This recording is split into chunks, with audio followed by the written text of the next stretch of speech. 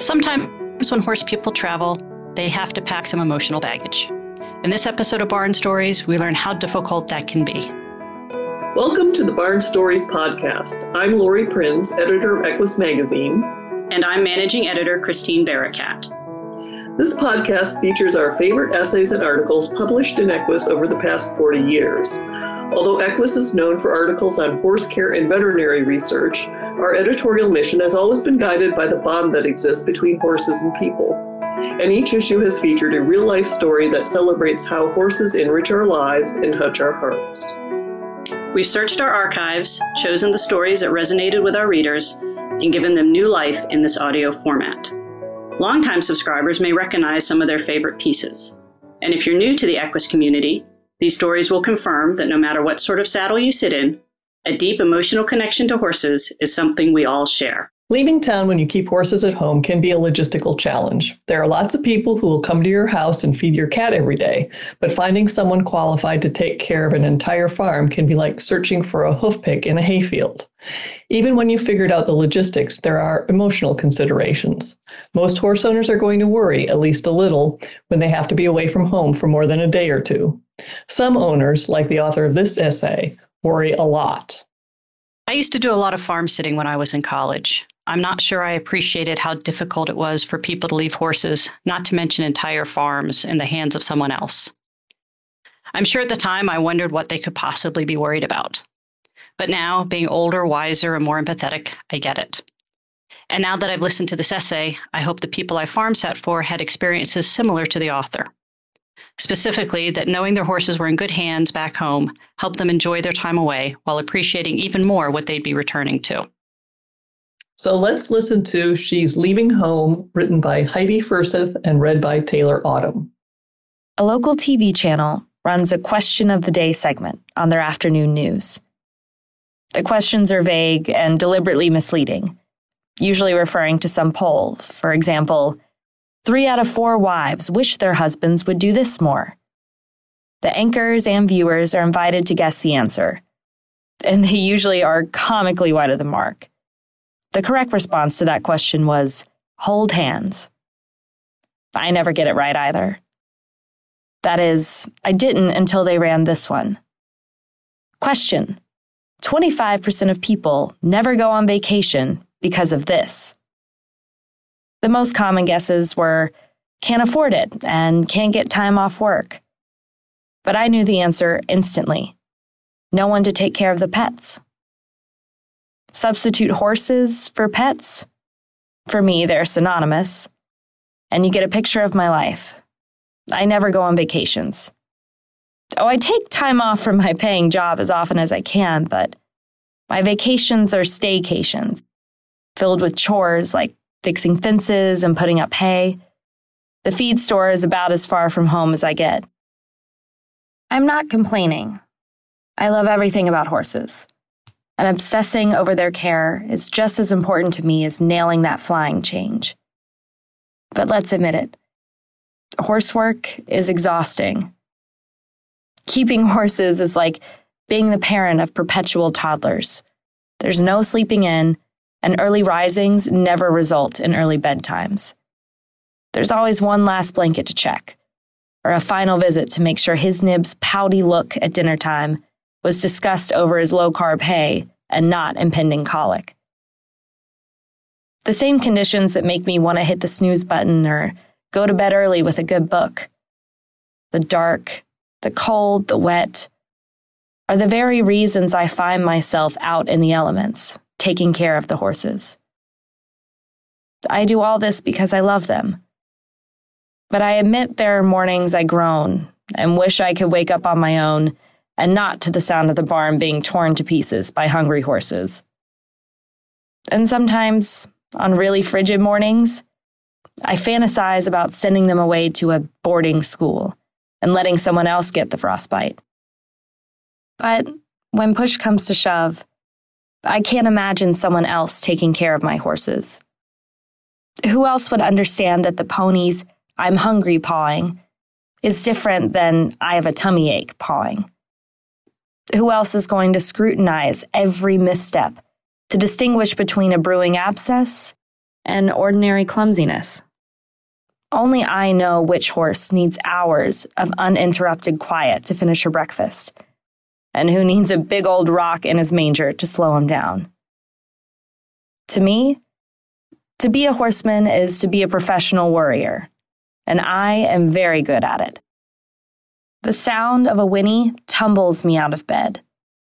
This, of course, caused some problems when his nibs took to neighing at midnight just for the entertainment of watching me run outside in my nightgown.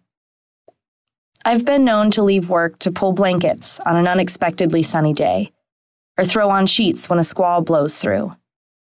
Now, who else is going to do that? No, I had pretty much convinced myself that no one else could take care of my horses. Going away on holiday was out of the question. What finally forced me to leave home wasn't a vacation, but a new job, or more specifically, new job training. 3 weeks, clear across the country. Knowing I would have to be away from home for 21 days caused some serious second thoughts. But I took the job anyway, telling myself I would deal with that later. And then, suddenly, the time came. Today's episode is brought to you by Enjoy Yum's Horse and Dog Treats, manufactured by Jax. Enjoy Yum's treats come in 3 flavors: apple, carrot, and mint. They are made right here in the US of A and consist of only 6 natural human-grade ingredients. Being veterinarian-inspired, Enjoy Yums do not contain any wheat, soy, corn, or added sugar. Enjoy Yum's horse and dog treats are safe for all animals, goats and sheep included. It's what's inside the bag that counts. Choose Enjoy Yum's horse and dog treats to keep your pets happy and healthy. I panicked. Who was I going to get to take care of my horses? It's no problem to have a friend stop by and feed the cat and play a little laser tag, or send the dog to a sibling's house for an extended play date with her cousins. But horses are a different story. 3 weeks of that kind of hard, exacting work was too big a favor to ask even the best of friends. I had a few offers, but one person's idea of care was to throw hay over the fence once a day. And another girl I suspected might feed them dinners of apples and sugar cubes and paint their hooves pink. Finally, I decided to pay a friend and her daughter to be me for 3 weeks. They're both experienced horsewomen who knew the quirks of my horses and, more important, they know how crazy uptight their owner is. It was a big task, handling me, not the horses.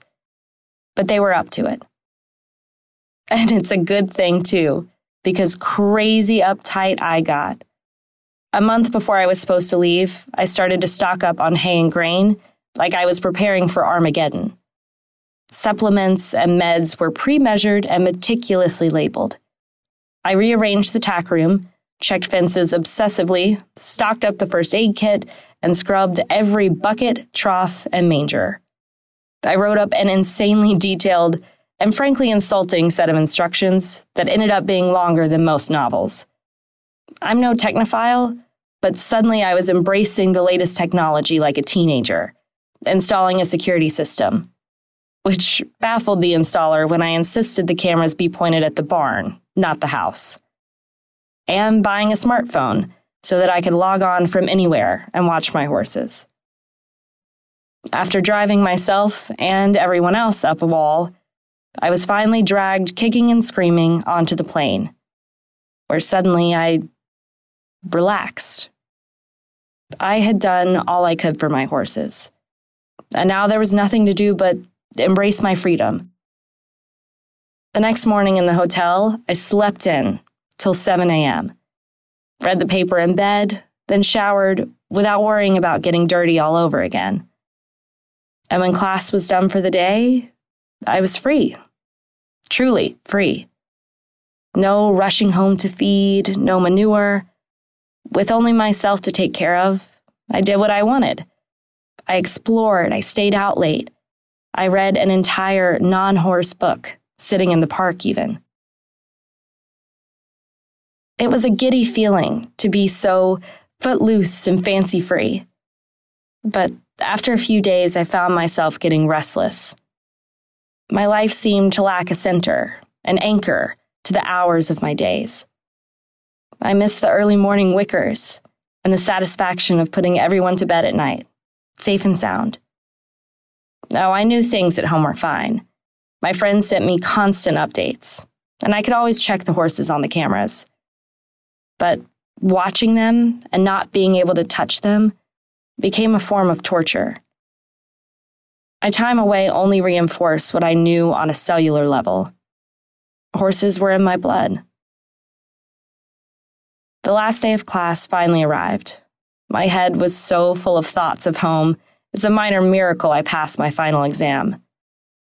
The return flight seemed to take forever, and when I finally pulled into my driveway, it was past midnight and pouring rain. But still in my suit and high heels, I rushed out to see the horses. I wish I could say they were overjoyed to see me, but alas, they seemed more interested in the prospect of getting a midnight snack. His Nibs did present his butt to be scratched, but other than that, it was business as usual. Listening to them munch their hay, I realized that the separation had been traumatic only for me, and I wouldn't want it any other way. Since coming home, I find that horse work doesn't feel like such a burden anymore. Now when the alarm goes off in the morning, I don't groan quite so loud, and I find myself lingering a little longer in the barn, just to listen to the horses eat. I won't go so far as to say that I suddenly find picking manure to be a privilege, but there is something about the endless poop parade that centers me. The very inevitability of it, giving me a sense of stability the rest of the world sorely lacks. The weather turns crazy, the stock market is wilder than a 2-year-old on a windy day, jobs come and go again. But my horses are always there, hungry, pooping, waiting for a scratch. There's a kind of security in that I wouldn't trade for all the beaches in Hawaii. Which leads me to pose my own question of the day. At what one place would 9 out of 10 horse owners rather be than on vacation?